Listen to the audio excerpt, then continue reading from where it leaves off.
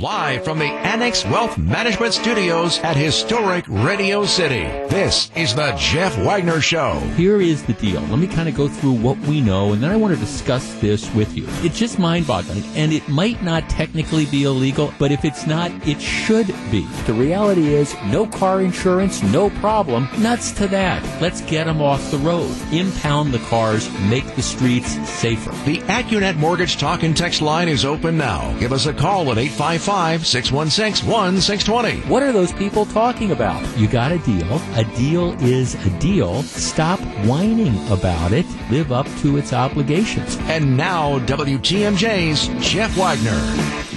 Good afternoon, Wisconsin. Welcome to the show. So glad to have you with us. I know it was a very difficult Mother's Day for a lot of moms out there who are used to being able to actually gather together with your kids or maybe your grandkids and get together in the large settings, maybe go out to a brunch, and that did not happen this year, and I know it was extremely tough. Bottom line is this too shall pass. So I know it was a Mother's Day unlike any other, but at the same time, we're getting through this. Now, one of the things that I do every week is I monitor the week-to-week numbers in Wisconsin. And I will tell you, there's a number of what I believe are encouraging trends if the powers that be were to pay attention. One of the biggest trends that is out there is our capacity for testing. If testing is the key to getting through this, the number of tests being given is increasing dramatically. For example, last week, Saturday to Saturday, there were approximately 26,000 new tests that were administered during that week. To give you an idea, the week before, there were 18,000 new tests. The week before that, there were 14,000 new tests. So we are seeing people tested dramatically greater numbers. And my guess is that's going to do nothing but continue, given the fact that now you have the various COVID-19 testing stations that are being opened up. So testing increasing dramatically. That is a good sign. Even with substantially increased testing, and if you follow me on Twitter at Jeff Wagner 620, I've got the breakdown, and I do this every Saturday afternoon. Even with substantially increased testing, like I say, there were 26,000 plus new tests administered last week, Saturday to Saturday. Even with substantially increased testing, 49 Wisconsin counties, 49, and there's 72 counties in the state, 49 still reported 10 or fewer new COVID-19 cases. So the bottom line is, in large parts of the state, there is not this huge epidemic of COVID-19 cases. In another 12 cases, another 12 counties, there were 20 or fewer. So that's 61 counties where even with dramatically increased testing, you have 20 or fewer new cases. If you look at where the new cases last week of COVID-19 came, you are once again seeing a pattern for now the second, third week in a row. 55% of the new COVID-19 cases came from Brown County and Milwaukee counties. Those two counties accounted for 55% of all the new cases in the entire state. And we know a lot of that is as a result of outbreaks at a couple meatpacking facilities. So it's localized to that extent. And then if you add in Racine and Kenosha counties, so add Racine and Kenosha to Brown and Milwaukee, and you find that 73%, almost three-quarters of all new cases come from these four counties. And that's pretty consistent with what it was 2 weeks ago. So you are seeing this pattern and this trend to the extent that there is a significant growth in COVID-19 cases. It's Milwaukee, Brown, it's Racine and Kenosha counties to a lesser extent. And if you want to figure out where those numbers are coming from, again, it's the meat facilities. Not exclusively, but by and large. And so that tells you that, if you want to see a drop in, that tells you, I guess, to me, that just looking at statewide numbers and turning on the evening news and saying, okay, well, there were X number of new cases today, for example, that doesn't tell us what we really need to know. What we need to know is where are these cases coming from, and where do we think the causes of these cases are. If there's an outbreak, for example, in a meat facility, well, that tells you that, okay, we've got to pay more attention to making sure that people who are working in those meat processing plants have the safety stuff that they need. That's what I think the focus needs to be. But once again, the numbers pretty consistent.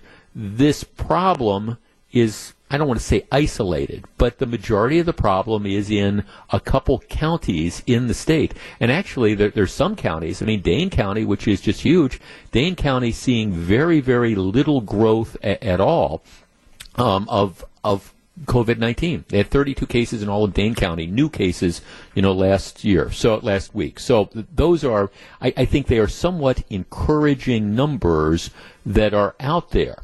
At the same time, people are starting, let's be honest, people are starting to rebel with a lot of the restrictions that are in place. And my guess is maybe you are, to an extent, maybe you are one of those people. Maybe you've decided, it's Mother's Day, I'm going to have my kids over, and we're going to share a meal together. Maybe it's, it's been 6 weeks, I'm going to walk down the street and I'm going to have dinner with the neighbors. We're not going to hug, we're not going to shake hands, but we are going to interact a little bit. Maybe you're one of the people who, and I know there are some of you out there, who figured out, I don't know, ways to get kind of black market haircuts. And I know some people who, and I'm not one of them. I'm not one of them, even though I desperately need a haircut. But I know some people who found barbers or hairdressers that are willing to provide services, kind of keep it closed, but they sanitize the place, and they've been willing to do that. And I sense that there's more and more of that stuff going on. Now, there's a story in the Madison paper today about this. It sounds like it's a biker bar / restaurant outside of Beaver Dam. They've reopened. They're allowing people to come in. They say, we know what the orders are, but we're going bankrupt, and so we are opening up. There's another story I'm looking at about how this breakfast cafe in Colorado decided, hey, it's the same thing. We're on the verge of going bankrupt. If we close, if we don't open our doors now, we're going to go under. So, they've opened up, and I'm looking at pictures. The place was absolutely packed as people were going back there. Couple stories I'm looking at about Texas, where you have Texas salon owners. You've heard that. Other bars, places opening up as the owners say, look, we just don't think this is fair. That, we have now been ordered to be closed for 6 weeks or 8 weeks, whereas people can go to a hardware store, or people can go to Costco, or people can go to Fleet Farm, or people can go to Metromart, or people can go to Aldi's. People can go to all these different places, and they can interact, and they can patronize these places, but, they can't come to our place. And so what you have is a number of these places are starting to rebel, and they're starting to open up. All right, our number, 855-616-1620. That is the Acunet Mortgage talk and text line. All right, how sustainable is a continued lockdown? By that I mean, if this safer at home, stay at home order stays in place for another week or two, do you think that there's going to be more businesses and more people who simply just rebel, say, we understand we've got to practice social distancing. We understand that, we're not going to be hugging. We understand that we have to have the sanitizer and things like that. But we're not willing to simply, I don't know, from the perspective of businesses, we're not willing to have our businesses go under. From the perspective of people who want to get out and start to live a reasonably normal life, they're going to do it. Because, like I say, these restaurants, a ton of people have decided to patronize them. Like I say, people I know getting those quote-unquote black market haircuts. How much longer is safer at home, quote-unquote, going to be sustainable? And I ask this because the reality is, it's very apparent to me, that the number of coronavirus cases are going to be out there. I mean, coronavirus, especially as we get more testing, the number of people who contract it, I don't know that it's necessarily going to go down dramatically anytime in the next week or 2 weeks or 3 weeks or 4 weeks. The more people that get tested, I would expect that the numbers, at least the raw numbers, are going to do nothing but go up. All right, how sustainable is this isolation that we're being put in? 855-616-1620, that's the Accunet Mortgage Talk and Text line. And in particular, are you ready to rebel, or do you think more people are going to rebel? Back with your calls in just a moment. If you're on the line, please hold on. If you want to join us, our number, 855-616-1620. This is Jeff Wagner, WTMJ. This is Jeff Wagner on WTMJ.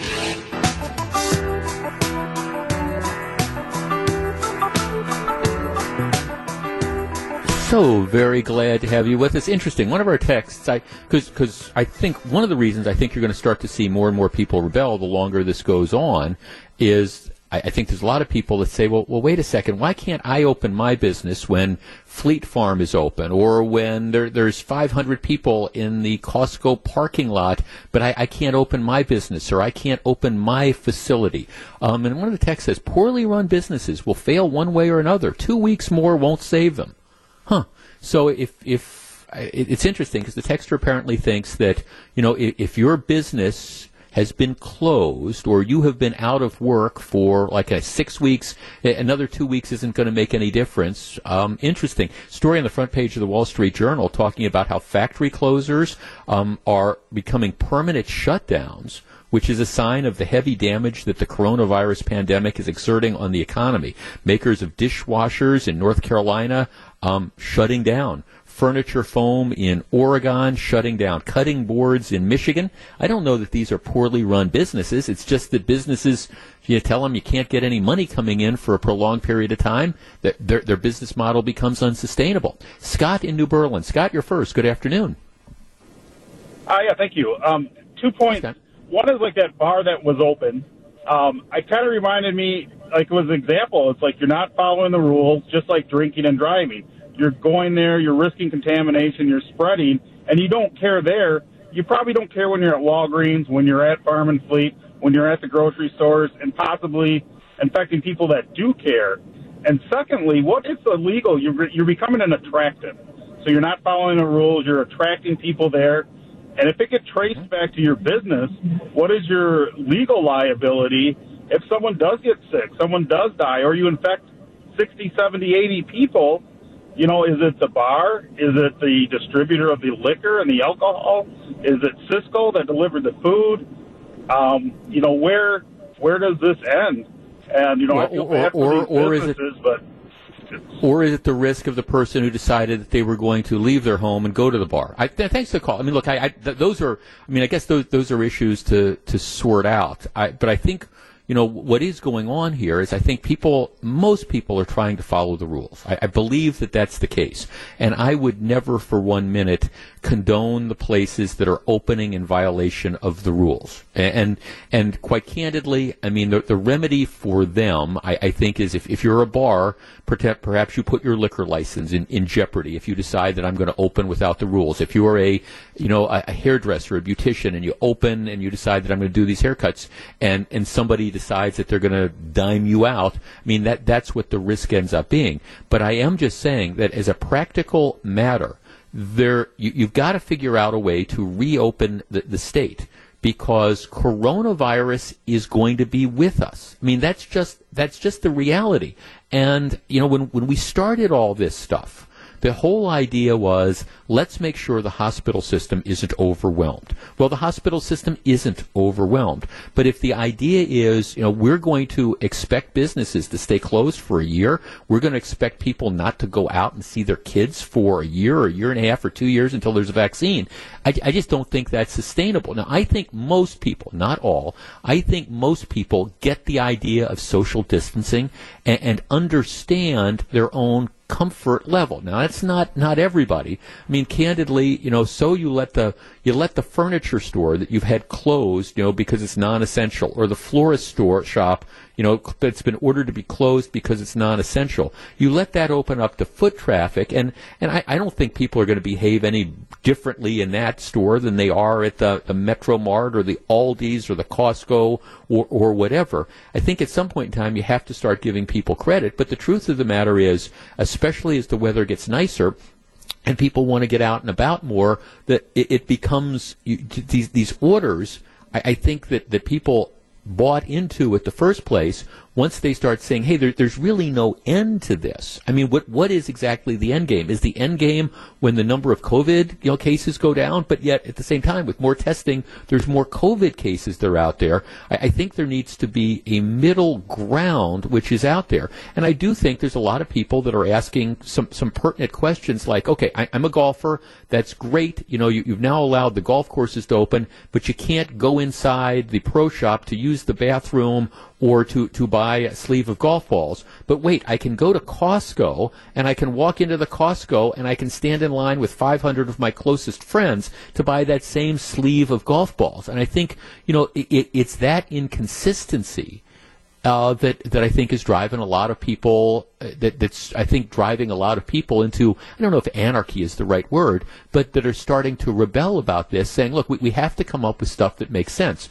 Now, to me, limiting capacity at places makes sense. To me, encouraging, okay, we're gonna put those little lines on the floor where you can't be within 6 feet of each other. I think that's kind of the new normal that's out there. But I think that's a superior alternative to, say, the idea of, okay, we're just going to order all this stuff shut down, because it's, again, not sustainable if you continue to do that. And again, there are places where, there's not going to be social distancing. There was a drive-in Oconomowoc. Maybe you saw it. There was a drive-in Oconomowoc that was open on Saturday night for curbside takeout. And what they had is they had people that were pulling up and they were getting out of their cars and they were, heaven forbid, they were interacting with each other. And the owner closed it down, said, look, this is not the rules. People aren't following the rules. And I think the owner has every right to do that. No question about it. I guess my question was, were the people that were in line, were those people that were getting out of their cars and interacting with other people, were there any more likely to either spread or get coronavirus by doing that than they were by going to the Aldi's or going to the Costco or whatever? That, I think, is the fundamental question that's out there. If we accept the idea that the number of coronavirus cases probably isn't going to go down anytime soon, that's just kind of the reality. There's a real interesting column that appeared in the Chicago Tribune today. I linked it on my Twitter account at Jeff Wagner 620. I want to share it with you in just a little bit, or at least share a portion of it with you, because the columnist talks about the whole concept of risk. And how we balance risk, and how the way this whole thing has shaken out is there's some people who are what he calls the coronavirus Kates, the people who stay in their house and peer out from their windows and call the police when they see 3 kids walking down the street not 6 feet apart. Then there's the other group of people that are perceived as the ones of just let them die. Let everybody go out and let everybody do their thing, and only the strong survive. And I understand there's 2 schools of thought, and the columnist poses the question about, isn't there really a middle ground? I'll share that with you in just a couple moments, and we'll discuss. Let's take a quick break. This is Jeff Wagner, WTMJ. Jeff Wagner on WTMJ. 3 quick texts which set up the column I want to share with you in just a minute. Jeff, I'll answer your question with a question. How willing are we to tolerate a second wave of COVID that could be as deadly or more deadly than the first? Second text, Jeff, none of this is sustainable. There were more cars on the road Saturday than I've seen in weeks. I saw lots of small, low-key backyard gatherings on Saturday. We only have 5 months of great weather in this state. The nicer it gets, the more people will rebel. I get keeping people safe, but being cooped up in the house for over 8 weeks isn't good for people's mental health, not to mention the 500,000 people who are unemployed as a result of that. Jeff, I don't know about being rebellious, but we need to wake up. This will be here forever. We need to learn to live with it and adapt. So that sets the stage for this piece I want to share with you in just a moment. Jeff Wagner on WTMJ. So very glad to have you with us. Okay, I have a link to this column, and I don't typically read columns, but it appears by John Cass, who is a conservative columnist, writes for the Chicago Tribune. And I think it's interesting and it's thought-provoking. I have a link to it. If you follow me on Twitter, it's at Jeff Wagner 620. But I want to share a portion of it with you and then react and get your reaction. Its headline is, Americans are too afraid of risk. What we need in this pandemic is balance. Are we still all in this together? Stay safe? Are you serious? We're reaching Great Depression levels with 20 million jobs lost in April alone. The unemployment rate is 14.7%, but I feel the real unemployment rate is larger.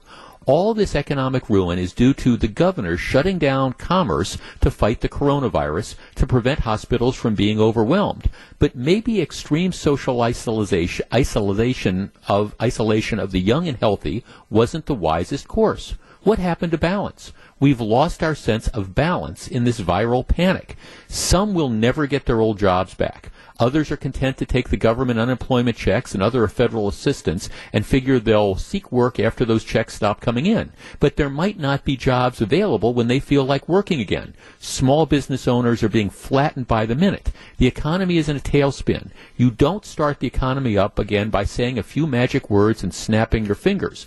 The economy isn't a light switch. You don't turn it back on once it's been shut down. And we don't have years to wait for a vaccine. Already people are pushing against the shutdown, defying government orders, and the more idiotic politicians will push back with law enforcement, which just increases the chaos. Stay safe. Now, this is the column. Stay safe. Who is safe? Who was ever safe? For decades now, we've taught ourselves to fear so many things, even risk itself. Risk was once the very idea of America. Your parents or grandparents may have risked everything to get here just so they could risk even more. Yet risk is now a dirty word. Generations have been taught that liberty isn't important and that government must protect us from cradle to grave. We want safe spaces. We all want to, quote-unquote, stay safe. Yes, the coronavirus has caused death, and yes, death is to be avoided. I feel positively foolish for writing that sentence. But if I didn't, there would be outrage, and I would be deemed insensitive. I don't want to be insensitive. I don't want you to die or become ill, and if you've lost someone dear to you, I am very sorry. A few among you might not mind if this viral boomer remover worked its magic on me, but I hope that's only a small, bitter handful of people. The problem is that the mortgage and rent comes due, and we're not all in this together, are we? Government doesn't cut its budgets or lay off political workers. Even if they're sitting at home watching Netflix just like you, they're still getting paid. But if you've lost your job or your business, government still wants your tax dollars. So we aren't all in this together. Let's stipulate that so far some 70,000 Americans have died from the coronavirus, and many more will die if we dare leave our homes and go back to work. But how many more will die from alcoholism, drug addiction, suicide, stress, domestic battery, and on in a depression that would hollow out the American people? How many of us have already been pushed towards death by binge eating while watching a steady shrieking stream of coronavirus fear porn on the TV news and avoiding a visit to the doctor for fear of contracting the disease? What I'm asking is that we at least think about something we've lost besides jobs and our economic future and the Bill of Rights. Balance. All I see is the imposition of extremes. Those of us who want to get the country back to work are portrayed as selfish fools who just want people to die. And those who never want the lockdown to end are dismissed as fearful coronavirus Karens, peering through their windows, calling the police if they see someone walking on the street without a mask. Please don't tell me to stay safe. I don't wish to be rude, but bleating "stay safe" at me is infuriating. I won't tell you to stay safe. You know why? Because I have faith you are a rational person who can modify your behavior. And I hope you have faith that I'm not someone who just wants people to die. No one has ever been safe, except perhaps on a Hallmark card. Speaking of which, if you really want a coronavirus refrigerator magnet cliche, how about this? End coronavirus fear porn now. Turn off the TV news and seek balance, which is the overall point. Seek balance. Our number, 855-616-1620. That is the Acunet Mortgage talk and text line. I found this to be interesting because I guess one of the things that I've seen so far is that we've maybe this is all part of like the polarization that we see in this country nowadays, but it's either we have to cower behind the closed windows. We can't interact. We can't go out because we're afraid that we might get sick or we might get somebody else sick. Versus, and then the other extreme is, hey, let's bring back the giant concerts and let's have 40,000 people pile into Alpine Valley or whatever. Isn't there a middle ground? And I guess that's one of the things that's been a little bit frustrating to me. Isn't there a middle ground? Isn't there a sense of balance out there? Isn't there a degree of risk that we get to manage? That idea that, okay, I understand that there is a risk if I go to the grocery store. There is a risk if I go to Menards. There is a risk if I go to Costco. But I'm willing to accept that risk. Okay, so maybe I should be able to accept that risk if I want to go get my hair cut. And maybe somebody else thinks that that's an unreasonable risk and that they would never, ever do it. And that's fine. Nobody's going to make them go get the haircut. Isn't there a balance? And can't we work out the differences between the people who don't want to go out and want to stay safe and just don't want to interact with anybody for the next year, 2 years, whatever, until you get the vaccine, assuming it comes there, again, versus the, hey, let's go out and let's pile 400 people into a sports bar that fits, 250 and let's all belly up to the bar. Isn't there a balance in between? Because I guess I'm in that middle area. Do I want to go and be among a huge crowd and be interacting in long lines? And the answer is no. I don't feel comfortable doing it. I'm not going to do it for a while. At the same time, if I'm willing to take the risk to, again, go get my hair cut, shouldn't I be able to do that? Isn't there the balancing that is out there, especially if the whole goal behind this was to stop the health system from being overwhelmed with patients, which so far we have done? Can't we maintain the idea of, hey, wash your hands, when you touch stuff? Or, let's try to keep a distance apart from that. Are you really more likely to get sick if you go over to your friend's house for dinner than you are if you stand in line at the Walmart with 300 people that you don't know? 855-616-1620. That's the Acunet Mortgage talk and text line. Let's talk to Bill in Racine. Bill, you're first. Good afternoon. Hi, thanks for taking my call. I've got one point. It seems like they're going to try to open a lot of the doors on May 26th. And my observation is May 25th, the day before that, is Memorial Day. And I've spent more than 30 years every Memorial Day doing a Memorial Day service outside, mainly paying tribute to the veterans. Right. It's outside. We can be spaced out. They're digitally, I don't know what we can do with that, but we've had congressmen and senators be guest speakers and all that, and that's just kind of seems like maybe that's unfair. Well, thanks for calling. I just don't see. I don't know about large outdoor gatherings.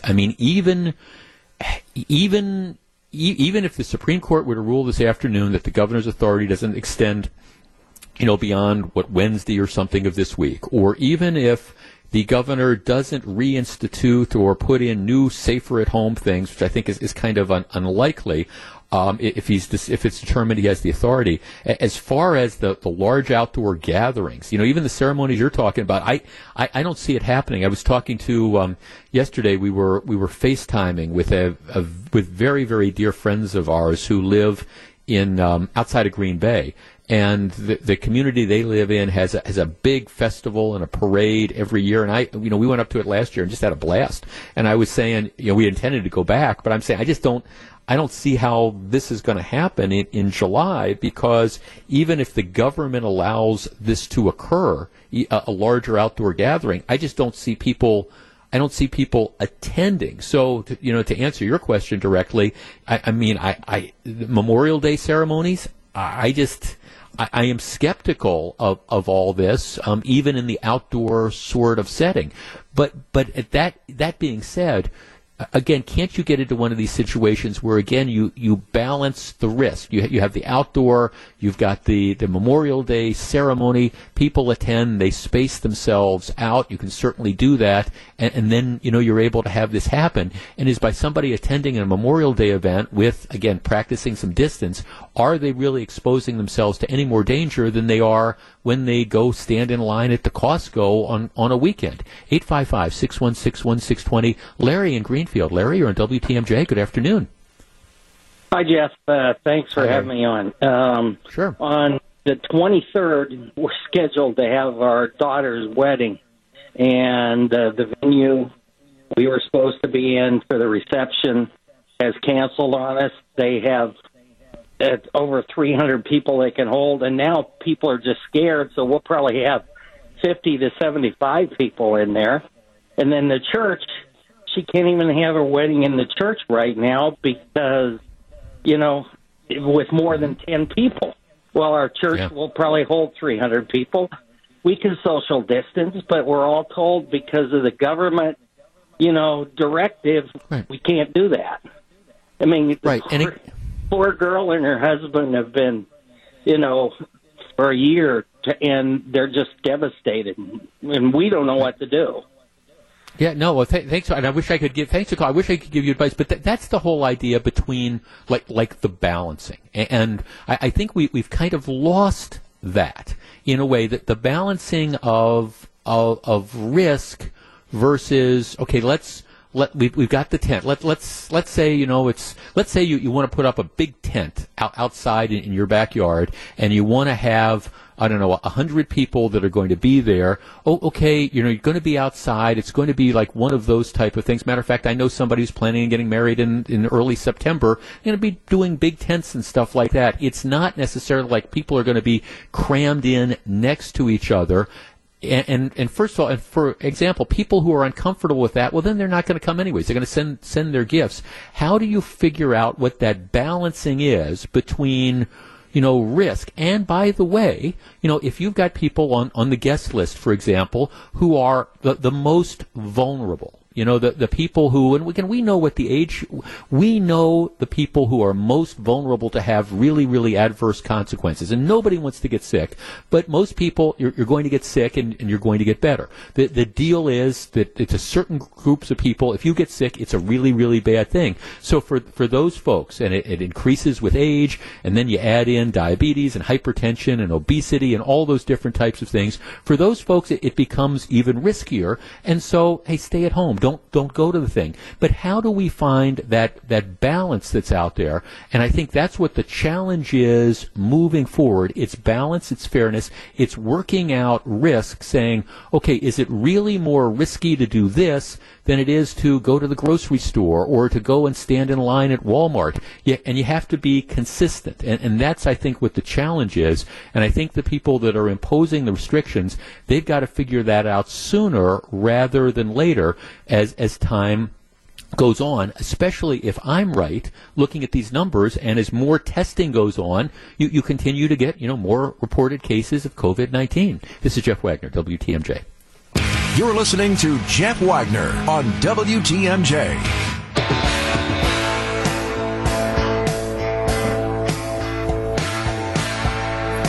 One of the frustrating things to me about this entire, the last 2 months, and it's state governments, local governments, national government, has been we've sort of taken this one-size-fits-all approach, without trying to really figure out where the problem is. One of the latest stories that are out there is remember at the beginning of this pandemic, there was this obsession about ventilators, and that it seemed to me like every time you turned on the television and President Trump had one of those interminable news conferences, it was a question about ventilators, and where do we have these ventilators, and do we have enough, et cetera, et cetera. Well, now there's more and more stories out there about doctors saying we don't use ventilators. We've decided this is not the way to treat it. Gosh, story front page of the Wall Street Journal. Ventilator use scaled back. It's another medical mystery of the coronavirus pandemic. Large numbers of COVID-19 patients arrive in the hospitals with blood oxygen levels so low they should be unconscious. Instead, they are awake and talking, not struggling to breathe,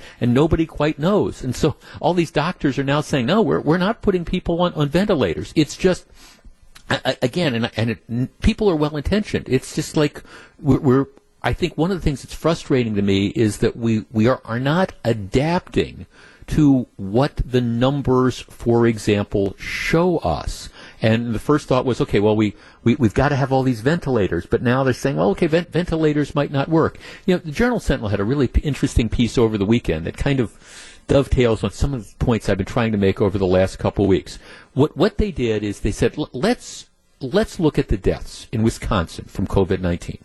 Because, look, again, nobody wants to get sick. We all understand it. Nobody wants to get sick, but you really, people, you get sick, you get better. That's just kind of the reality. Or there's some people, and where the death total, I think, is over 400 now. Let's look. What are the characteristics of the people who've gotten sick and haven't gotten better? And what they find is that most victims were male, about 60%. But here's the thing. About 40% of the fatalities occurred among people who resided in nursing homes or assisted living facilities. So, that tells us that you have a very endangered population in the nursing homes and the assisted living facilities.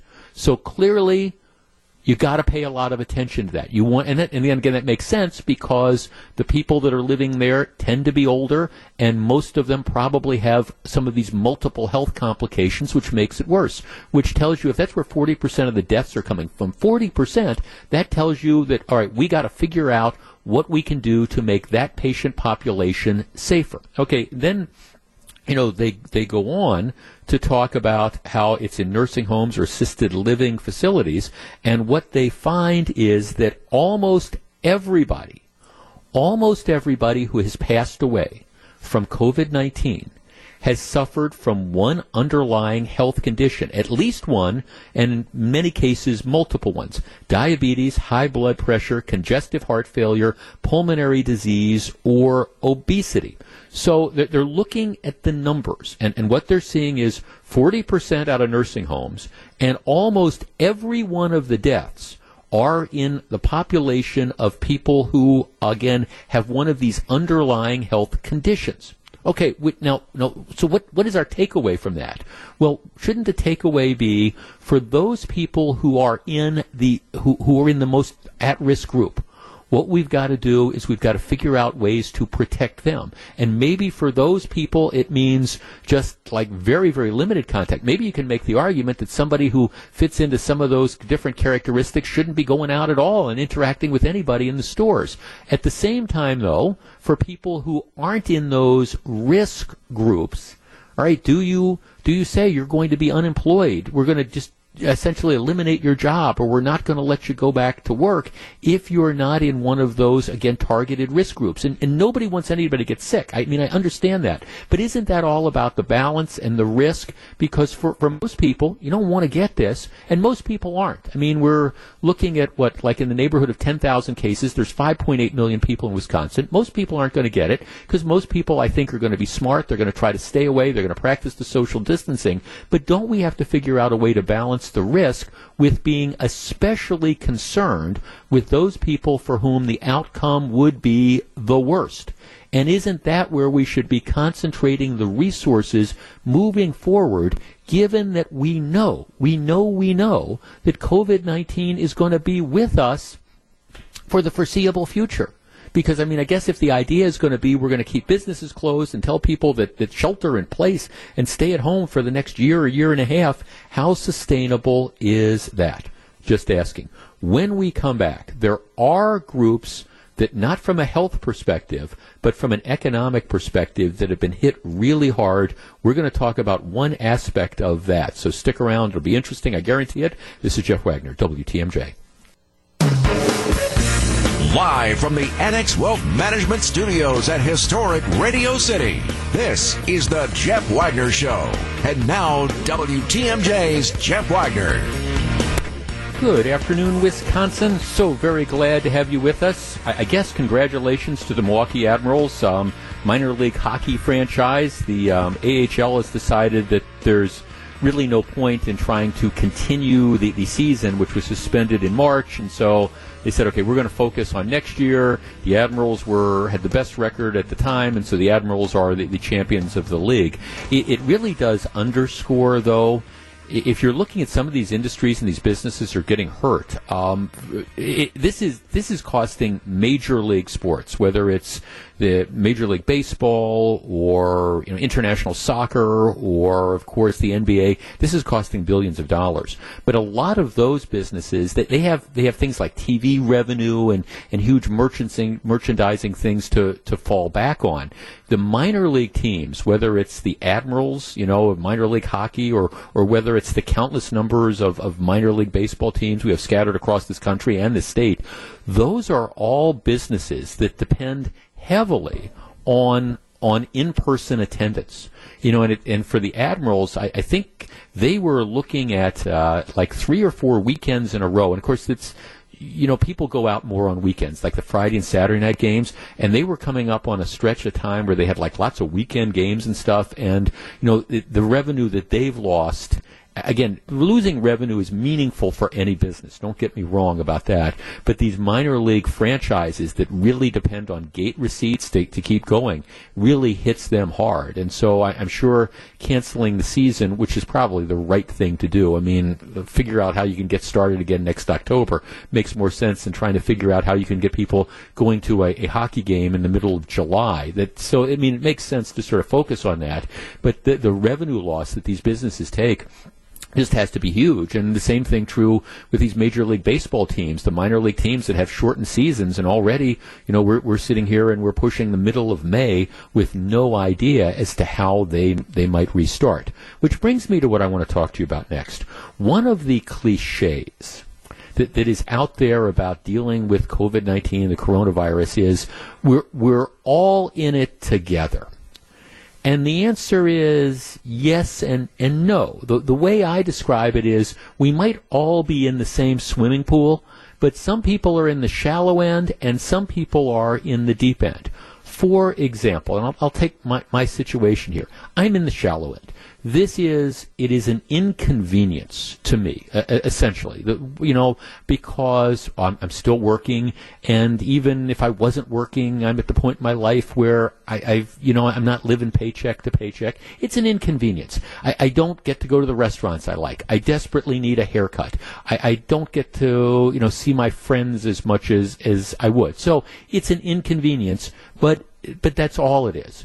But then there's a whole other group of people out there for whom it is much more than an inconvenience. You are not allowed to work, and again, whether it's either the government order or simply because of the overall what this has done to the market. Maybe you work for the airlines, and yes, the airlines can fly, but nobody's flying on the airlines. So as a result of that, you've been laid off, and you don't know when you're coming back. So there's all sorts of different things, and maybe you're in that situation where you were living paycheck to paycheck, or maybe you had a little bit of a cash cushion, but that's been gone because you have to pay the rent, you have to make the mortgage payments, you have to buy the food, you got to make the car payments, you've got to do all that stuff. So there's some people, again, for whom, well, okay, it's an inconvenience. You want to get past it. And then there's other people for whom it's an economic, just absolute disaster, causing all those different stresses. So whenever I hear the cliche, well, we're all in this together, the answer is yes and no. And maybe we need to recognize that there are different situations, which brings me to the story about the people who have lost their jobs. And one of the things that we have done collectively is we've decided, okay, we're going to, you're entitled to unemployment and some degree of compensation. And then the federal government has said, okay, we're also going to kick in this extra stuff. You're going to get an extra $600 a week to kind of tide you over, and that plan goes through July. And it's one of these things that sounds absolutely tremendous on paper. But more and more stories are out there about how what sounds great on paper isn't working out in real life. And 2 days ago, the local newspaper had a great story about how people who've qualify for unemployment compensation and who've lost their jobs and who've applied for unemployment compensation just haven't gotten it. Now, this is not to pick on the state bureaucrats. That's not the purpose of this. But, I mean, because I can understand the numbers are staggering. Apparently more than 500,000 claims for unemployment have yet to be processed. And that doesn't even include people who haven't been able to file a claim because they're already trying to figure out how to navigate the online application, process. So there's all these people who are out there who are waiting, entitled to unemployment checks, need their unemployment checks, are waiting for their unemployment checks, and aren't getting their unemployment checks. Our number, 855-616-1620. That's the Accunet Mortgage talk and text line. And I know there is a degree of frustration that's out there because we talk a lot of times in general terms of the effect that this pandemic has had. And we talk about, the theoretical thing. And the truth is, most people haven't gotten sick. Most people don't know anybody that's gotten sick. And because there's 5.8 million people in the state, there's, pushing 10,000 identified cases that are out there. I think the flip side, though, is we don't also talk about the number of people who've lost their jobs, who've been laid off. Because I know there's a lot of you that, because I hear from you, who will say, okay, this life is normal for us. We're in an essential business. Our factory is open. Our manufacturing facility is open. The store I work at is open. I drive a truck or whatever. It's open. I mean, I'm just going about my daily thing. So I know there's a number of people who like me, are continuing to work. Maybe it's under a little bit different circumstance, but you're still continuing to work. You're still getting a paycheck. Maybe it's not as large as you used to get, but regardless, you're still getting that paycheck. But there's a lot of people out there who aren't in that situation and who haven't gotten the government benefits yet. And if they have gotten the government benefits, it's not enough to come close to making up what they've ended up losing. 855-616-1620. That's the Accunet Mortgage talk and text line. I want to talk to you if you're one of those people that's in what I'm calling the deep end of the pool. the folks that for whom this has been just a nightmare, just a complete and total economic nightmare. And in particular, if you've had trouble getting the government benefits that you are entitled to, what's going on? How frustrating has it been to have that? How widespread is this problem? 855-616-1620. That's the Accunet Mortgage talk and text line. Let's start with Jeff downtown. Jeff, you're first. Good afternoon. Good afternoon. I've been calling in, for about 61 days. Got about 8 filed claims in and 0 money back. And when I do get a hold of somebody, they like to kick the can down to somebody else, adjudicators. It's just, and believe me, I've been very, very persistent on it, more so than a lot of other people, calling all day, calling at different times, just to get through. I can only imagine people trying to start at the end of the line and get to the front now. It's just got to be like, good luck. Okay, so you've the way you calculate it, you've been entitled for like the last 8 weeks, and you haven't gotten anything? Nope. Okay, and when you make, I'm just kind of curious, when you make the calls, when you get like a real person, when you talk to somebody, what do they tell you? They're going to look into your case, or what happens? Yeah, it's pending. We're looking into it. We're doing the best we can. I mean, I get all that, but they need to do better. It doesn't resolve anything. Then you go back and you look, and it's the same pending situation. I mean, they're going to have to come to the grips of they're going to have to work 24 hours, first, second, and third shift, because otherwise, people are going to be in the streets for 3 months. Yeah. Yeah. No, I get it. No, thanks for the call. I get it. That's sort of the deep end. You know, you're unemployed. You're entitled to compensation. And look, and I don't want to turn this into a let's beat on the people at for state government who I'm sure are overwhelmed by this and the large number of claims that happened all of a sudden because the economy just absolutely tanks. But there's a lot of, I don't think we're spending enough time talking about the other consequences of this, which are the economic consequences for the people who've lost their jobs. Maybe haven't gotten the unemployment claims that they're entitled to, and maybe their jobs just aren't going to be there to go back to. All right, 855-616-1620, that's the Accunet Mortgage talk and text line. If you're in that category, if you're in the deep end of the pool, I want to talk to you. We're going to continue the conversation in just a moment. If you're on the line, please hold on. This is Jeff Wagner. Back to take your calls. Here's WTMJ's Jeff Wagner. Before we go back to the phone lines, there's a couple texts. Jeff, my wife is a hairdresser. We have yet to get a stimulus check or any unemployment check. Seems like the state is just starting to address the backlog. It's been 7 weeks. Let's see, Jeff, I've been out since the end of January. I filed for unemployment. I haven't been able to reach anybody when I call. The call just drops off. Jeff, my wife is a self-employed hairdresser, been off the entire time, has filed for the pandemic unemployment assistance, has received nothing. They continue to say things are pending or being reviewed. This isn't how we planned on spending our savings. Jeff, I'm a hairstylist, own my own business. I have been denied 3 times from unemployment, hoping the 4th time is the charm. Today is 8 weeks with no income. I have contacted the governor or other representatives. I just received a general email of nothing. Jeff, I haven't even received my stimulus check, much less unemployment. 855-616-1620. Carl in Jackson. Carl, you're on WTMJ. Good afternoon. Good afternoon, Jeff. Carl. Hi, Carl. I'm in the same situation. Yes. I'm in go the ahead. same You're on the situation. air. Okay, we're here. I'm in the same situation the last gentleman was in. It's been about 6 weeks. I haven't received anything. Everything is hung up on a pending issue from my very first week of claim. And probably called about 800 times and have had no resolution at all. So. And no idea when you're going to get a resolution. So what happens when you call? They just tell you that they're looking into it, or it's pending, or something?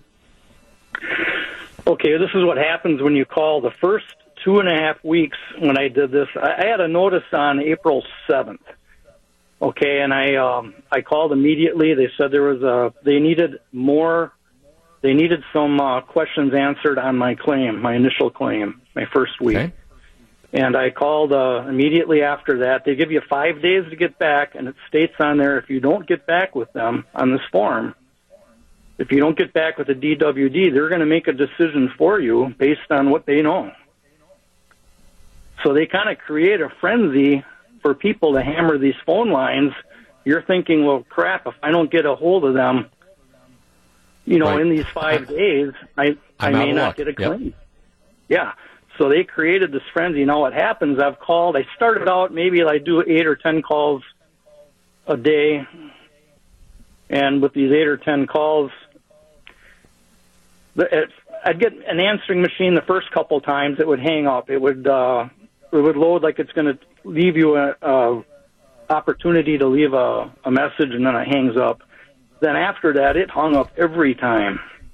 And then I contacted my assemblyman, my state senator, right. and 2 days later, I noticed, well, you could get through to the answering portal. You could get through to that part.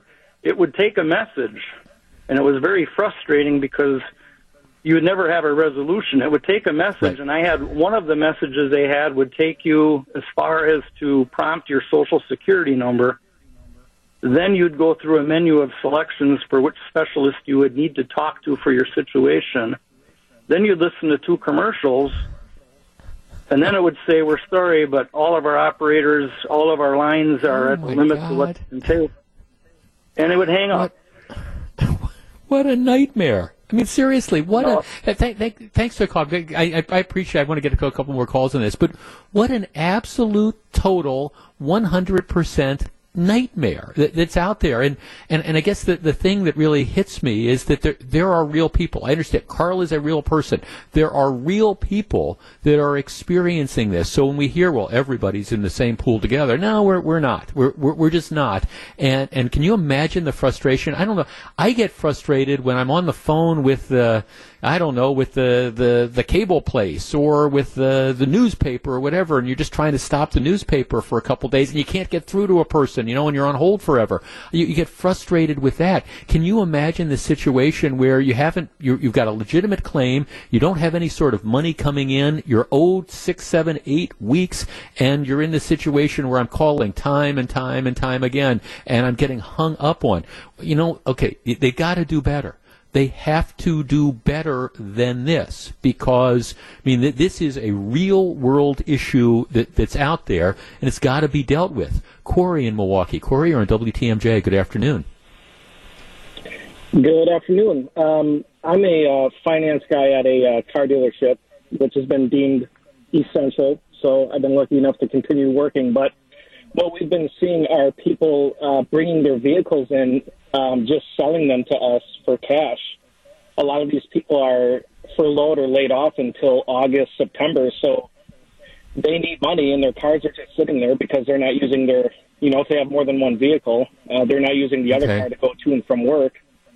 And so they're just selling the cars to us just to have cash to pay their bills to, stay afloat. Wow.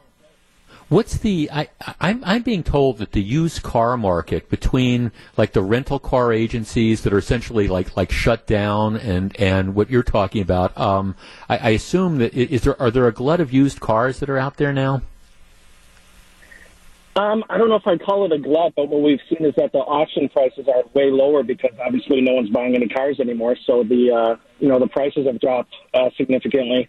So whether that's a good thing or a bad thing, but another thing that we're seeing is people that still owe money, people that have loans on their vehicles still. If they have positive equity in it, they're still doing that. They'll they'll sell us the car. We have to pay the loan off, and then any extra money that's left over from the loan, they're pocketing. And right. It's just kind of weird. I've never seen it. Right. Hey, thanks for the call. I appreciate it. Yeah, I've heard a number of those things as well as people are searching to try to come up with the cash for things. I know some people who worked in various capacities in the rental car industry, and of course that's another one of these industries that even though it's an essential business and can stay open, these rental car companies are just, they're just, nobody's, if your business is renting cars at an airport for people who fly to Fort Myers, for example, or Orlando, well, there's nobody flying to Orlando, so they're not renting the cars. The industry has just cratered, and I know tons of people being laid off. Bottom line of this is we have to do better, and I do think there's just... There are stories that are not being told in connection with the flip side of this, the economic fallout, and I am just constantly struck by the fact that people are, it's more than just numbers of people who are unemployed or are filing claims. There's real people behind this, and there's real hurt behind this, and we got to do better. We just have to do better. Let's take a quick break. This is Jeff Wagner, WTMJ. You're listening to Jeff Wagner on WTMJ.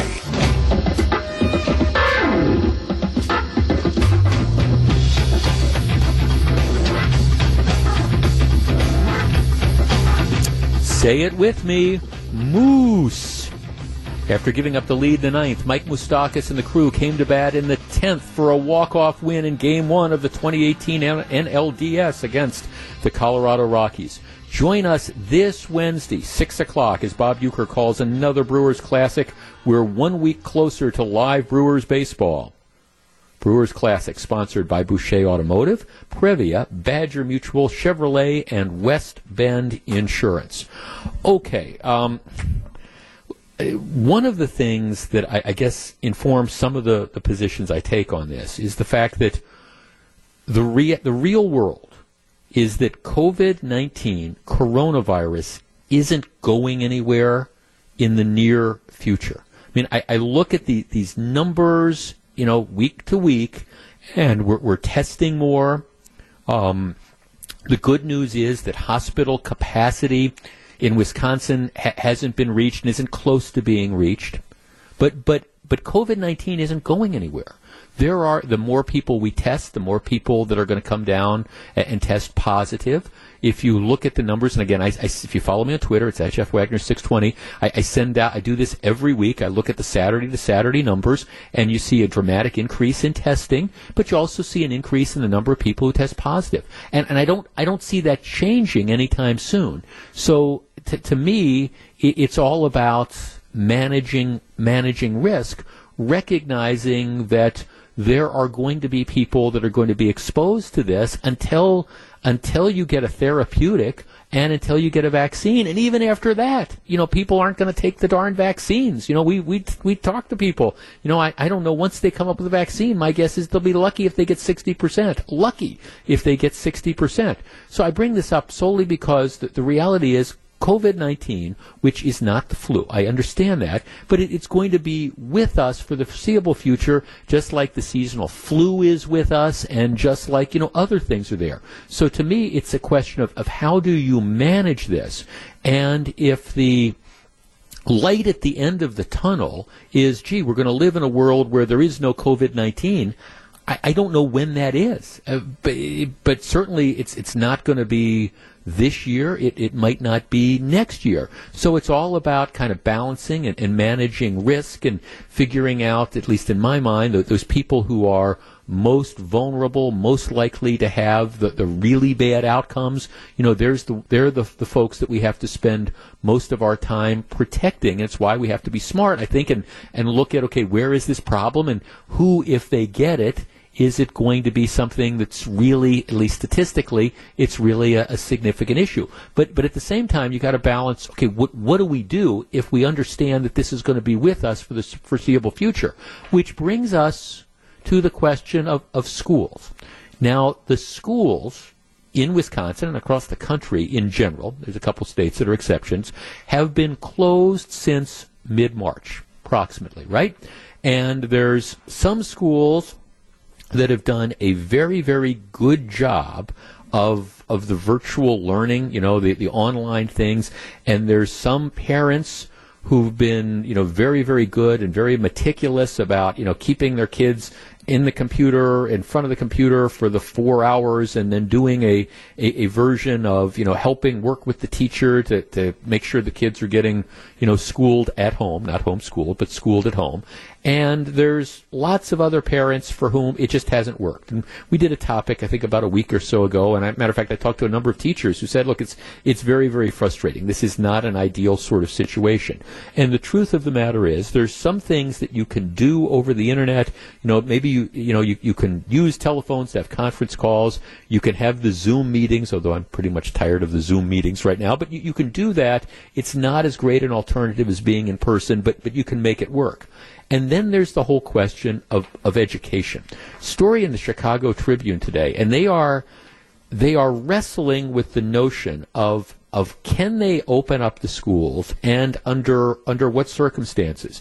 Now, the governor of Illinois has been incredibly restrictive, and he said schools aren't going to open up till we're at stage 5, and stage 5 is pretty much we've got a vaccine for coronavirus. It's pretty much that. But they're talking about, well, okay, maybe these are some of the things that we can do, and what we can do is, if we can't open up the schools to all the kids 5 days a week, what we can do is maybe alternate. So let's say it's an elementary school, grades 1 through 6, just in my example. So we'll have first, third, and fifth graders.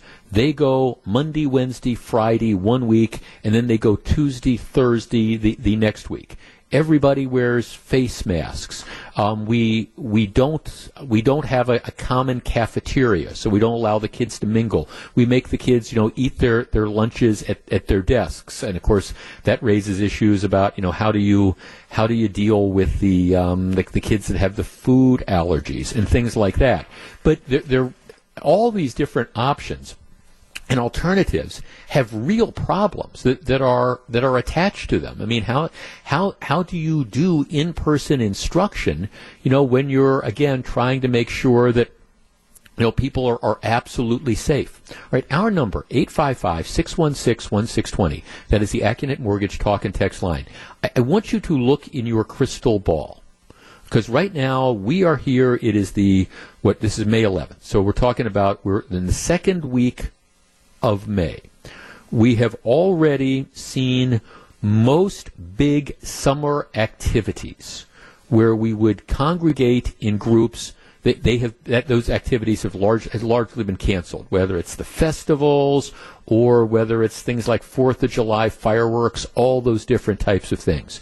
Typically, around here, we open up schools starting sometime in August, and certainly by after Labor Day, by after September 1st, pretty much everything is open. So that's May to June, June to July, July to August. 90 to 100 days. A lot of our schools, under normal circumstances, would be open. 855-616-1620. That is the Accunet Mortgage Talk and Text line. Are we going to be able to realistically open schools in the fall? And if we do reopen them, what are they going to look like? I mean, are we going to have, again, it's a class full of kids, everybody's, we've got 1st through 6th grade, everybody piling in, or we've got the high schools, we've got freshmen, juniors, sophomores, seniors, everybody together. Is that something that is realistic in the next 90 days? Or is it going to be something like everybody's wearing masks and we're going to stagger the start times and we're going to have people only being able to enter through certain, side doors so people don't have to mingle, and we're going to have alternate days? I mean, seriously, what do you think this is going to look like 90 to 100 days from now? 855-616-1620. That is the Accunet Mortgage Talk and Text line. Back with your calls in just a moment. If you're on the line, please hold on. This is Jeff Wagner. This is Jeff Wagner on WTMJ. 855-616-1620. That's the Accunet Mortgage Talk and Text line. I understand that we're just starting to get into the summer, and believe me, I don't want to wish the summer away, but before you know it, we're going to be approaching the time when schools open up, and realistically, what is that going to look like? Are we going to be ready to say, okay, we've got, I don't know, a couple thousand kids that go to a particular high school, we're going to bring everybody back at once? Frankly, I don't see it, especially if my premise that COVID-19 is still going to be with us. I mean, we're still going to be getting reported cases through the summer, into the fall, through next winter, who knows how long. 855-616-1620. That's the Accunet Mortgage Talk and Text line. What is school going to look like? Let's start with Matt in Elkhart Lake. Matt, you're on WTMJ. Hi. Matt? I just am curious about if it's going to end up into the semester breakdown of how much the semester costs, say $20,000. Will schools be giving discounts or any sort of different prices for it being online? Well, you're not talking about high schools or elementary schools or middle schools. You're talking about what's college going to look like, huh? Yeah, universities who are paying $20,000. Yeah. No. Hey, thanks for the call, Matt. No, I mean that's a really good question. I mean that's the same sort of thing. And I mean, look at a lot of universities. They're mini cities. I mean, you've got people that are, piling into the dorms and living in really close quarters with each other, or they're living in, student apartments, immediately off of campus, and people are moving around and going back and forth and interacting. Very valid. And the question you ask is something that a lot of universities are asking too, which is, okay, what do we do? How do we do this? I've told this story before. My niece is going to be a senior at San Diego State. They've been online learning for the last several months. She was supposed to do a study abroad thing for her first semester. She was supposed to be in Spain, I think, and they've canceled that. But yeah, what is that going to look like? And just a related issue, college athletics, big thing. Well, okay, if you don't have the kids back on campus, how can you have the athletes back on campus? I mean, I don't know. I don't know the answer to that. Sue in Cedarburg. Sue, you're on WTMJ. Good afternoon. Good afternoon. First of all, I think I'm talking elementary, middle school, high school, college. They got their own problems. I mean, I have a right. I have a sophomore in college. That's a big deal. But I'm just thinking right. locally. First of all, they're going to be tested with the temperature before they enter school, and they're going to have certain entrances and exits and etc. I think that the kids are going to stay in a classroom. The teachers are going to come to them. And this way they can do social contact. You know, if there is somebody who gets it in the classroom, you can do social contacting and find out, you know, they've only been around those 30 people in class. They haven't been around hundreds. And so I think that's going to be a key as to not making them go all the way here and there and everywhere, and if someone gets it, now you got the whole school year closing down. Right. But how do you, I mean, and I understand what you're saying, but how do you work that out, like on a high school level where everybody's taken different classes? I mean, where it's, you know, where the English classes and the math classes that I am in are different than the English classes and the math classes that my buddy Evan is in. How do you, you know, how, I mean, I agree with what you're saying. I just don't understand how the logistics of that works if you make the teachers move and not the kids. Yeah, I mean, it's going to be difficult, and they're going to have to figure it out, but maybe the kids aren't going to be able to have as many different courses as they usually have, and or something. Right. I don't know, but I know for the elementary that you could do and keep the kids in right. so the social contact is limited. Right. No, thanks for calling. No, and I think right. And it gets more complicated as you go up, and the kids have the different classes, and that's why I think, you know, keep in mind for a lot of the elementary schools, there's just the one teacher, so you don't have the kids. Okay, with the exception of maybe if you're going to art or, you know, gym or whatever, which is, and don't even ask me how you're going to be able to do gym classes moving forward, at least for the foreseeable future. So, I mean, I do think you're onto something. There's going to be something like that. I think, don't be surprised if a lot of schools go to what they're talking about in Illinois, which is, again, these alternate day schedules, so you reduce the number of kids that are physically in the building. But I have two texts that make a great point. Okay, what about school buses? How are you going to get the kids there? I mean, I wish I had the answers to this, but I mean, it is a very practical problem.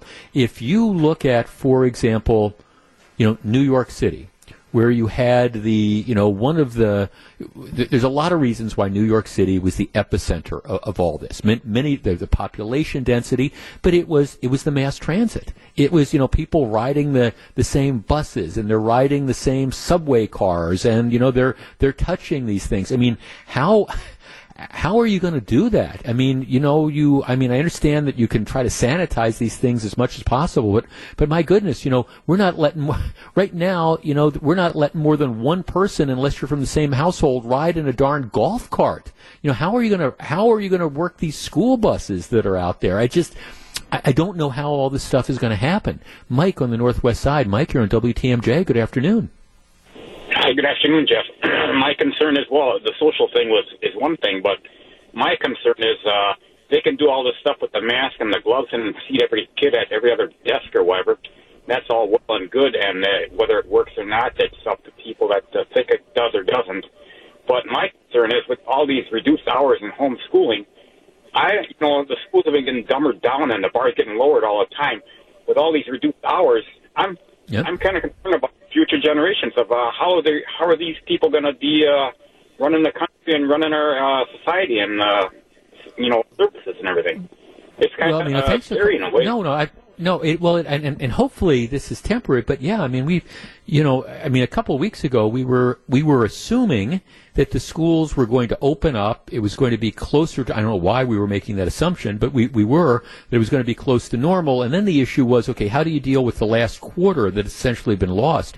The more we get into this, and at least the more I think about it, I don't understand how the schools are going to open up with any sense of what they used to be. And there's no great answer to this. Here's a text. Jeff, I'm a lunch lady at a high school, and they're really trying to figure all this out. No longer will kids be able to plate their own lunch. Masks, definitely. More lunch hours to bring down the number of kids in the cafeteria at one time.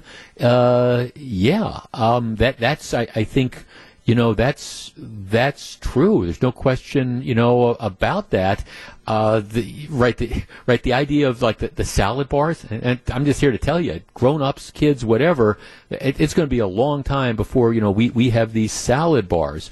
Jeff, since kids seem to be least affected by COVID-19, why not send them back to school operating relatively normally as long as the school staff at risk is offered disability leave if they choose and families understand that at-risk adults have to maintain from the kids? Can't imagine anything else being workable. Otherwise, they'll have to stay closed and teaching virtually. That sounds great in theory, but again, then what happens? You're doing the temperature checks. What happens when the first sixth grader or high school kid, even though that's not where the most vulnerable patient population is, tests positive? What do you do? I wish I had the answers, but this is a very real issue, and it's going to hit us a lot sooner than we think, given the fact that, again, we're going to have to figure out how to live with coronavirus for the foreseeable future. Back with more in just a minute. This is Jeff Wagner. Live from the Annex Wealth Management Studios at historic Radio City, this is the Jeff Wagner Show. And now, WTMJ's Jeff Wagner. Good afternoon, Wisconsin. Welcome back to the show. The breaking news today is that Jerry Stiller, best known and for his role as the father of George Costanza, the character was called Frank Costanza on the TV show Seinfeld, passed away at the age of 92. Jerry Stiller is he was the father of Ben Stiller, who's done a number of the comedy movies and stuff. Before Seinfeld, had a very interesting and varied career. He was a comedian that, together with his wife Ann Mira, there was Stiller and Mira, and they did lots of performances on variety shows and things in the 50s and 60s and 70s, and he really kind of had this rebirth as this character on Seinfeld that he's probably best known for. But he passed away at the age of 92. The interesting story about that is, if you, like me, are a Seinfeld fan, and by the way, I confess that one of the things that I really misjudged is I liked Seinfeld when it was on, but I thought it was going to be one of these shows that really it was too topical and it wouldn't have legs. By that I mean that people would watch it and they'd enjoy it at the moment, but people wouldn't like it 10, 15, 20 years later. And boy, was I wrong on that. I mean, it's amazing how those shows hold up, and the stuff that was funny 20 years ago is still just as funny today, and it's a show that has amazing longevity, and I think will continue to be funny for the next 20 or 30 years. But the interesting story is that Jerry Stiller, again, who played George Costanza's father, Frank, and if you were familiar with the show, part of the thing that really made those characters work is that his character, Frank Costanza, was a shouter and a screamer. And George's mother, who was played by Estelle Harris, she was a screamer too, and they'd yell at each other, and it was kind of like this manic sort of thing, and it really worked. And the things that he did were just absolutely hysterical. The way the character was originally written, apparently the dad, the Frank Costanza character, was supposed to be a real milquetoast who was like dominated by his loud, bossy wife. And that was the way they started doing it. And they decided early on that the character just didn't work, that the stuff wasn't funny, it wasn't shaping up. And so apparently it was Jerry Stiller who said, hey, how about we make this character, we make Frank, we'll make him the equivalent of his wife, and we'll do this, and we'll be screaming at each other and shouting. And they did it, and it turned out to be TV magic. Just a completely unforgettable character. And apparently the inspiration or the idea as to how that character developed really came from Jerry Stiller, who was quite a talented performer and did a lot of movies and did a lot of TV shows. But I think he's going to be perhaps best remembered for that role on Seinfeld, and he certainly deserves to have that. Okay, the Jeopardy question. In Jeopardy, you've got the questions and the answers. The Jeopardy answer to this is because they can and because they don't think anybody's going to notice. Because they can and because they don't think anybody's going to notice. That's the answer. What is the question? The question is, why do people like Chuck Todd on Meet the Press feel it so necessary to bias their comments? And the answer is because they can, and they don't think anybody is going to notice. Now, let me just say at the beginning, in today's day and age, especially in the Trump administration, Lord knows there's enough stuff that happens between, like, the president's tweets or certain things that get said at press conferences, etc. There's enough stuff that if you are a liberal commentator, you don't need to take stuff out of context. There's all sorts of stuff out there that you can point to and say, oh, okay, let's comment on this. But because they can, and because they don't think they're going to get caught, there is this continuing desire to take stuff out of context. NBC is apologizing. Chuck Todd is not. But on Sunday, what happened is they were commenting on Attorney General Bill Barr. And I guess I admit to being somewhat biased by this because back in the day when I worked for the Department of Justice, Bill Barr was Janet Reno was the last Attorney General I worked for, but I worked for Bill Barr. And I met him a couple times, and at least back in the day, I always thought he was a straight shooter. I had a lot of respect for him. So I don't understand why he came back in a couple years ago. If I were him, I would have continued in the private practice of law. But he did, and I understand that he's a lightning rod for criticism. But nevertheless, I like him. I respect him. I think he's really, really smart. Well, okay, there's this huge controversy. And last week, Michael Flynn, who was the advisor to President Trump, who pled guilty to making false statements to the FBI, the Department of Justice tossed that case, finding that it was a biased prosecution, that he was essentially set up. Okay, so they tossed the case. Very, very controversial that they ended up doing that. Well, anyhow, Bill Barr gives an interview, and Meet the Press decides that they're going to run just a portion of the interview. And, apparently there's an interview that he's giving, and, they ask him how history would judge the decision to dismiss the Flynn case. And Bill Barr says, well, history is written by winners, so it largely depends on who's writing the history. And they play that on Meet the Press. And Chuck Todd, who is, of course, the host of Meet the Press, he stops the clip. He airs that clip. And he says he's struck by the cynicism of the answer. It's correct answer, but he's the Attorney General. He didn't make the case that he was upholding the rule of law. He was almost admitting that, yeah, this was a political job. So you play this one sentence, and then Chuck Todd takes his cheap shot. Well, what it turns out is that Meet the Press had really cut off the answer in the middle. It was like a two-sentence answer. What Bill Barr had really said was, well, history is written by the winners, so it largely depends on who's writing the history. I think a fair history would say it was a good decision because it upheld the rule of law. It upheld the standards of the Department of Justice, and it undid what was an injustice. So that's his full answer. But by only taking the first sentence and then saying, well, this is just terrible. It's appalling that the Attorney General would say this. It says nothing about the rule of law, and not playing the rest of what he said where he talks specifically about that.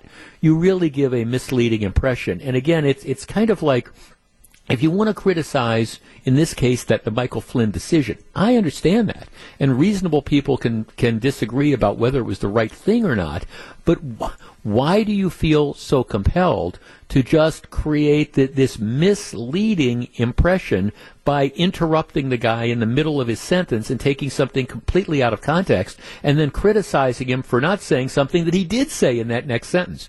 That is, I think, the frustration that is out there. And I swear, for some of these commentators, and it's going to get crazier as we get more and more in the election season, Lord knows on both sides, like I say, whether it's Donald Trump or Joe Biden, Lord knows that they give enough ammunition to the other side to criticize them without these people in the media having to, again, take something completely out of context and rip on them. NBC apologized for that.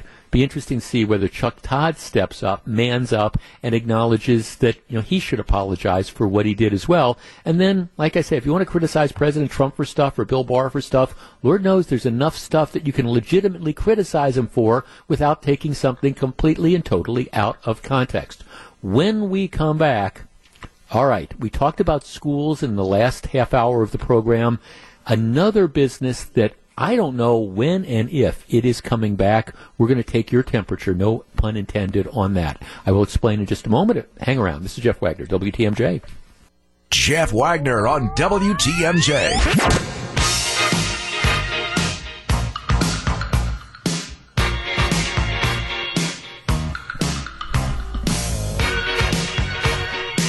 Southeastern Wisconsin, well, it's open for business during these unprecedented times. It's more important than ever to support local businesses. Head to WTMJ.com right now, and you'll find a We're Open link on the homepage. You'll see a list of businesses in your community where your family, your friends, and neighbors are open for business. And if you're a business owner, you can head to WTMJ.com to add your business as well. Open for Business from WTMJ.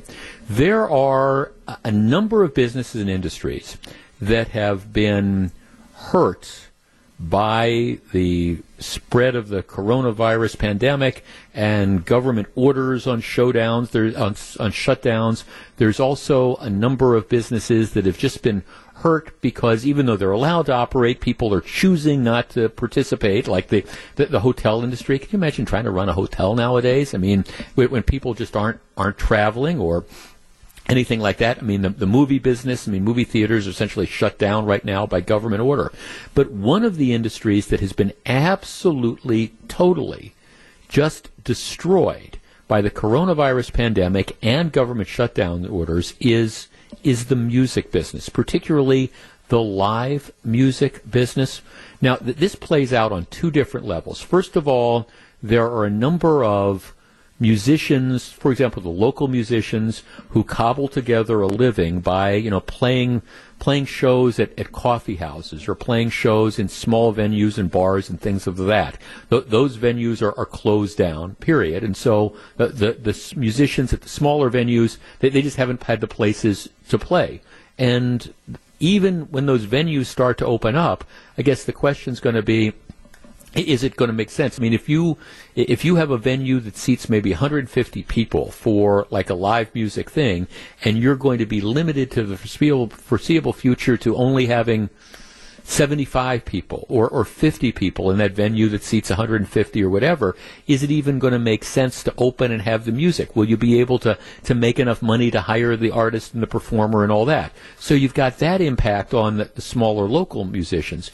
You also have the huge impact on the concert business, which, the concert business, and I'm talking about the larger venues. I'm talking about the people that play at State Fair, the people that play at the Summerfests, the people that play at the Riverside, the bands that play at Miller Park, all those places where, it is just, it's the exact antithesis of what you expect in the coronavirus world. I mean, I'm talking about like 25, 30,000 people descending, people sitting close to each other, people jumping up and down, people shouting and singing out the lyrics and expelling, spit or whatever into this large group of people, and people lining up to buy, $16 beers and hot dogs and all those type of things. The concert business is a very, very sort of interactive thing that depends on, and at least the nature of it is, all sorts of people packed close together and cheering and yelling, etc. Now, in a number of states, it's been very, very clear that those gatherings aren't going to be allowed. If you look at, for example, at least the way it stands now in California and in Illinois, just to take two, you read what the governors are saying, and I don't think events like large gatherings like concerts, I don't think they're going to be allowed by the government for probably at least a year. And that's just kind of the reality. They're probably not going to be allowed until you get a treatment or a vaccine. That's just kind of the reality. They anticipate, I'm looking at something out of the LA Times today, that if shows are canceled for a year, the industry is probably going to lose about like $9 as in billion dollars. I'm a Jimmy Buffett fan. I think if you're a regular listener, you know that. And he typically starts his tour. He tours from like April through October. a couple weeks on, couple weeks off. The April shows, the May shows, the June shows have already been canceled, and they're rescheduling some for July and August and September. But I'm looking at this tour schedule and I'm thinking, we're already in May. Can I really envision that by July we're going to be in a position where these venues are going to be open, and you're going to be having 5,000, 10,000, 15,000, 20,000 people piling into these venues? And I guess I look at it, and my initial take is, I just don't see it happening. Our number, 855-616-1620. That is the Acunet Mortgage talk and text line. Let me just tee this up. And again, look into your crystal ball. Do you think, let's just say by the end of the year, do you think between now, and here we are the second week in May, and the end of this calendar year, do you think there will be, large concerts? Do you think that there will be acts that are touring? Do you think you're going to have, music venues where anywhere from let's take one that seats 2,000 people up to, some of the venues that Pfizer, for example, that seats, what 20,000 or so for a concert, or these larger stadiums? I just don't see the acts touring, because I'm in some states, I don't think they're going to be allowed to open up. In other states, I think there's just going to be a question about, will people show up? Will there be concerts as we know them in 2020, or is this something that maybe if we're lucky they come back next year? 855-616-1620, that's the Acunet Mortgage talk and text line. And as somebody who loves going to live music venues and seeing concerts, and who loves going and seeing some of the performers in the more intimate settings as well, I'm afraid it's just not going to be happening for the next 7 months. Hope I'm wrong. 855-616-1620. That's the Acunet Mortgage talk and text line. Gru is back at the studio lining up the calls. We discuss in just a moment. If you're on the line, please hold on. This is Jeff Wagner on WTMJ. 855-616-1620. That's the Acunet Mortgage talk and text line. The initial predictions were that the concert industry was going to take about a $9 billion hit. Now they're saying that they think it might be even worse than that. Let's start with Wendy in Oconomowoc. Hi, Wendy. You're on WTMJ. Hi. We had tickets for Reba McEntire in March, and it just got rescheduled for the Rush Center in July. Do you think it's going to happen? I sure hope so. Sick of this. Yeah. Sick of the whole thing. Do you, would you have any, so the Rush Center, that's about 5,000 people or so, or is it a little bit bigger than that? Correct. I think that's about 5,000, yes. It's the only good place to see a concert. Would you have any hesitation in going? Absolutely not. Okay, now keep in mind that you're going to... If you're afraid to go, you just don't go. Got it. Well, that's it. Thanks for calling. No, that's and I think a lot of people are like that. Look, I don't mean to be again the coronavirus Kate here on this type of thing. I'm thinking, okay, we're May, June, July, and like I say, a lot of these Buffett concerts they've rescheduled some of them for July. I'm kind of skeptical. I'm wondering if these venues are going to feel comfortable saying, okay, we're going to put whatever the seating attendance is, whether it's 2,000 or 5,000 or 10,000 people, we're going to put everybody in here, and we're going to have everybody sitting close together, and we're going to have everybody standing up and cheering and singing along to the songs and interacting. I hope it happens. I'm not sure. I'm not sure. And these larger venues, I'm doubtful that this is going to occur, and I hate to say that, but I think that's just kind of the reality that's out there. And I appreciate that, that Wendy wants to go and hopes to go, and that's great. And you would think that maybe it should be her decision as to whether to go or not. But I would not be surprised if this summer at least is completely wiped away. Okay, we're going to continue the conversation. If you're on the line, please hold on. If you want to join us, 855-616-1620, which is the Acunet Mortgage talk and text line. Will we have quote-unquote concerts for any time in the next 7 months? And if so, would you be hesitant to go? I mean, if you had tickets to Fiserv to see a show, if you had tickets to the Riverside to see a show, knowing that you're going to be around hundreds, probably thousands of other people, most of whom are strangers, are you going to be hesitant to go anytime soon? 855-616-1620, which is the Accunet Mortgage Talk and Text line. If you're on the line, please hold on. We'll get you, I promise. Back to take your calls. Here's WTMJ's Jeff Wagner. Fascinating text. Before we go back to the phone lines, let me just take share a couple texts with you. Jeff, government is the only thing stopping these events. We're talking about concerts at this point. We are Americans, and we will go out and enjoy life if they let us. I don't know. Jeff, I would go to a concert whenever, wherever that's permitted. Jeff, I have camping passes and tickets for Country USA, which is still on as far as I know.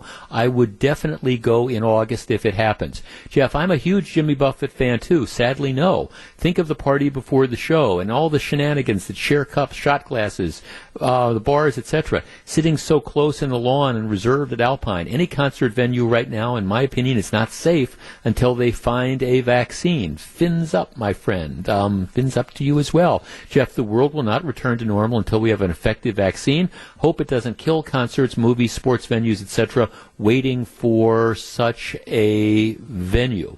Jeff, I guarantee if State Fair is open 10 days, it will be the biggest crowds they ever had. Guaranteed. People will flock to it by August. People will be up to go out to do anything.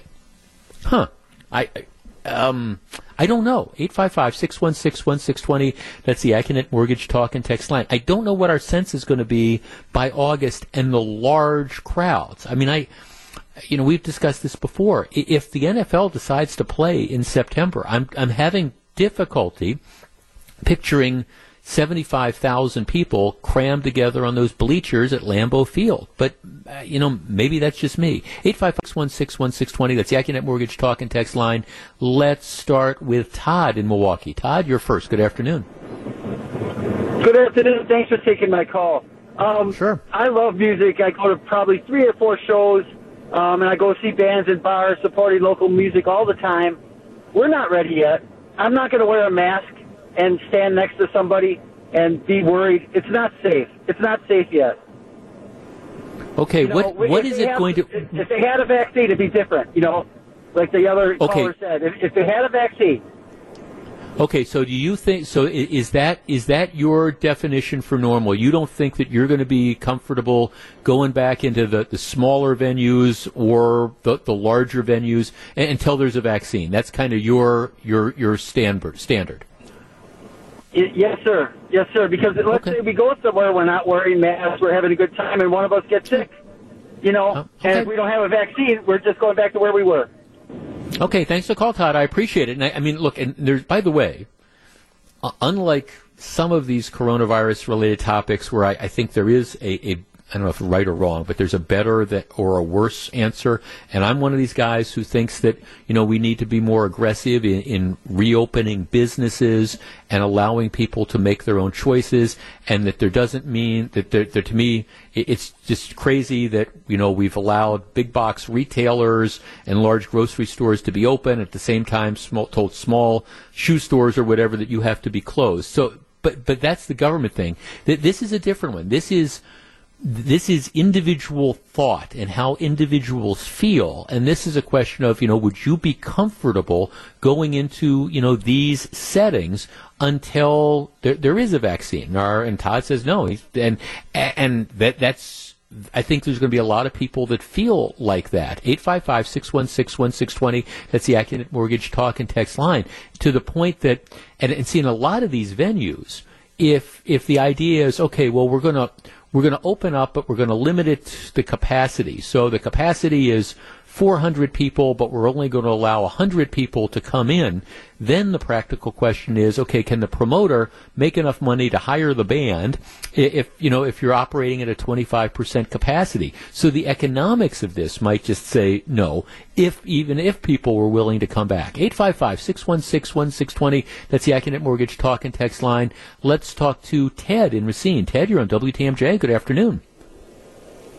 Thanks, Jeff. Long-time listener, first-time caller. Oh, thanks for joining. I appreciate it. What do you think about all this? Well, I'm 65. My kids are 25 to 35. They don't live with me.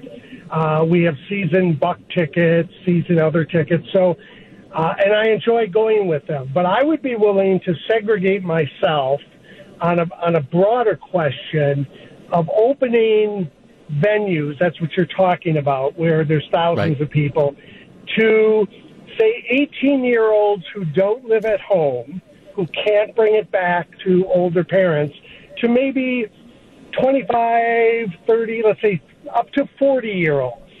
So we open up the economy, all those venues for the next 60 days, 18 not living at home, I'm not sure how you enforce that, to 40-year-olds. And let them go out.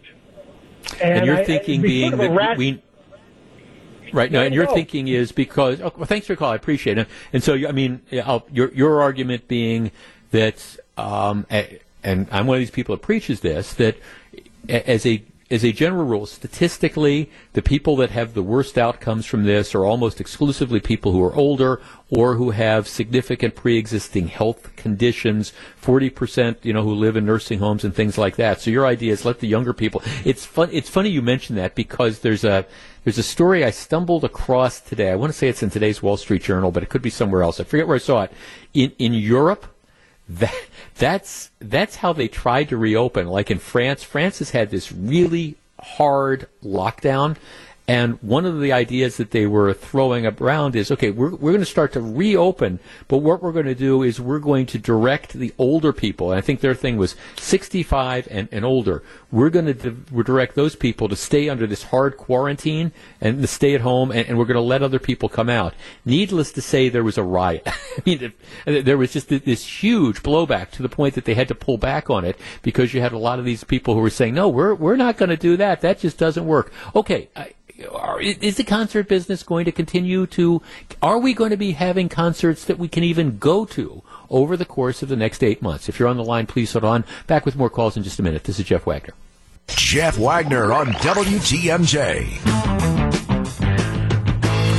855-616-1620. That's the Acunet Mortgage Talk and Text line. Jeff, my friend group is about 12 people. Every single one of us would attend Summerfest and State Fair without issue. Our average age group is probably between 48 and 60 years old. I also believe we are in the majority. Stay away if you're worried. Many of us are not. Unfortunately, I believe the squeaky scared wheels will make enough noise to keep these things closed for the foreseeable future. Would I go to Summerfest in September? Yeah, I'd have no hesitation. If State Fair happens, and I'm more as time goes on, I'm more and more skeptical about State Fair happening. But if State Fair happens, and our management said, okay, well, we want you to do a regular broadcast from State Fair like you do every year in that fishbowl and all, do you have any problem doing it? My answer would be no. I have no problem doing it. I might change a couple things, but I'd be back there. I'd be back there in a heartbeat. At the same time, if you were saying to me, do you want to go into a concert venue with 30 or 40 other thousand other people? I don't know what the answer would be. Don't know. 855-616-1620. That's the Acunet Mortgage Talk and Text line. Let's talk to Mike in Madison. Mike, you're on WTMJ. Hello. Yeah, good afternoon. Hey, hi, Mike. I would go now with no concerns, but I'm in my 40s. I take this a step further, though. I agree with most everything everybody said on both sides. I think actually the majority of people are going to want to go, But two things. I mean, first of all these things are insured nowadays. So imagine your insurance company in that conversation. Like, who's going to insure this risk? And then secondly, what performer wants to be the first adopter of this strategy, and then it blows up in their face? I mean, Dennis shuts down concerts for a very long time. And so I think, I would go right now if a concert I wanted to go to was open, but I think there's no concerts for all of 2020. And, to the callers saying that they're not going back till there's a vaccine, I think that's a topic for you for another time, because I don't know if there will be a vaccine. So are people going to literally change their life forever if no vaccine's developed? I think that's also an issue that's very, very influential and concerning. But for me, I'm ready to go back and get on with life because that's how I view it. But I don't see any concerts this year. I really don't. No, thanks for the call. I appreciate it. Very, very thoughtful. Yeah, I mean, that's the thing. People, you don't know if there's going to be a vaccine or when. And I brought this up last week. The fastest we have developed a vaccine for something was mumps, and that took 4 years. Now, I understand it's the last 50 years have been advances in medical science, but for people who think that, you're going to have something by the end of the year, no, that's why I talk about constantly, and I always get these nasty notes saying, you don't care if people die. No, I do. But it is a question of again, managing risk. It's why I sent out a link to what I thought was just a great piece in the Chicago Tribune today, and you can get it if you follow me at Twitter at Jeff Wagner 620, talking about the need to balance risk, given the reality that I don't think COVID-19 is going anywhere and anytime soon. And as we get more testing, you're going to get more positive results. And to me, like I say, the whole emphasis on this has to be among protecting the most vulnerable and recognizing that people are going to get it and they're going to get sick. And for most people, they're going to get better. And so let's try to keep it out of the nursing homes and keep it out of the areas where the people who, if they get it, they're going to be most likely to have a very bad result. But to his point, and it's an excellent one, some of the major promoters are canceling, different groups tour, but they don't tour themselves. They, for example, they've signed contracts or they have deals with major promoters. Like I think Live Nation, for example, is the one that runs, Alpine Valley. So, they're the ones that do the bookings and things like that. And the bands have deals with, Live Nation is going to be the promoter and they're going to put you in these different venues. Live Nation is canceling tours. I mean, Live Nation is the one saying, we're not going to send our performers out on the road. I think probably for exactly the point that he was making there, which is that you don't want to be the first one. You don't want to say, we've just had a Jeff and Gru concert. It drew 25,000 people, and all of a sudden, 4,000 of them came down with COVID-19. You don't want that. Now, I'm not saying it's likely to happen or not, but you don't want that to be. You don't want that to be the case. Now, I think that's probably an unlikely scenario. We were able to stage an election in early April here, regardless of the merits of that, but by people practicing social distancing and things of the like, all these dire predictions of people catching COVID-19 and people dying, it just didn't come true. But that's going out to vote. That's different than going to a show. Cheryl in Monroe. Cheryl, you're on WTMJ. Hello. Hi. What do you think? Well, I was just thinking about a lot of things. However, there's, until we do, I truly believe the last caller when he said until we get a vaccine, you've got people wearing masks. You don't have people wearing masks. You've got, states like Illinois that are mandatory. Wisconsin is right over the border. People aren't fenced in. They travel back and forth all over. So unless they either, and I understand. I mean, I don't like wearing a mask either, but until they get a vaccine, they're either they should either mandatory everybody wearing a mask when you walk out the door. Well, let me ask you this. So do you anticipate, think about yourself, think about whoever your favorite performer is, somebody that you've, always wanted to see in concert or regularly see in concert. They've got a show coming near you to a venue. Do you anticipate, would you go before they have a vaccine? I'll say right now, no. Okay. No. Okay. I guess I look at it this way. I have too much, I have too many people that rely on me that I'm not going to risk. You know, I'll play the song on my phone if I want to hear something that bad. But and I'm not saying you're going to die, but I'm not old, but I. Pardon me. You don't want to get sick. You don't want to get sick. I get it. You don't want to take the risk. Right. Okay, so if we don't get a vaccine for 2 or 3 years, that's you're just willing to give up something that you enjoyed. You're going to a venue like that. You're willing to live with not going there for a couple of years, if we're a couple of years off. I sure hope it doesn't take that long. I really don't. I mean, I have a lot of faith in the scientists. I really do. And I'm sure there will be something, hopefully soon. But, and also I see people becoming, this is getting, and with the weather becoming nicer and summer's coming, and they're just really becoming more laid back and like, you know what, nothing's going to happen to me. And I see more and more people out doing their normal life. Okay. But then in the back of their head, we're like, right. I'm sorry, sir. I got to let you go because I'm kind of up against the clock. I apologize. But yeah, no. I'm the guy who says I think we're in quarantine fatigue, and I think there's going to be incredible pressure to balance the risk, which to me is what this has got to be all about. It's balancing the risk. We'll be back and find out what John and Melissa have on their minds on Wisconsin's Afternoon News in just a minute. Please stick around. This is Jeff Wagner.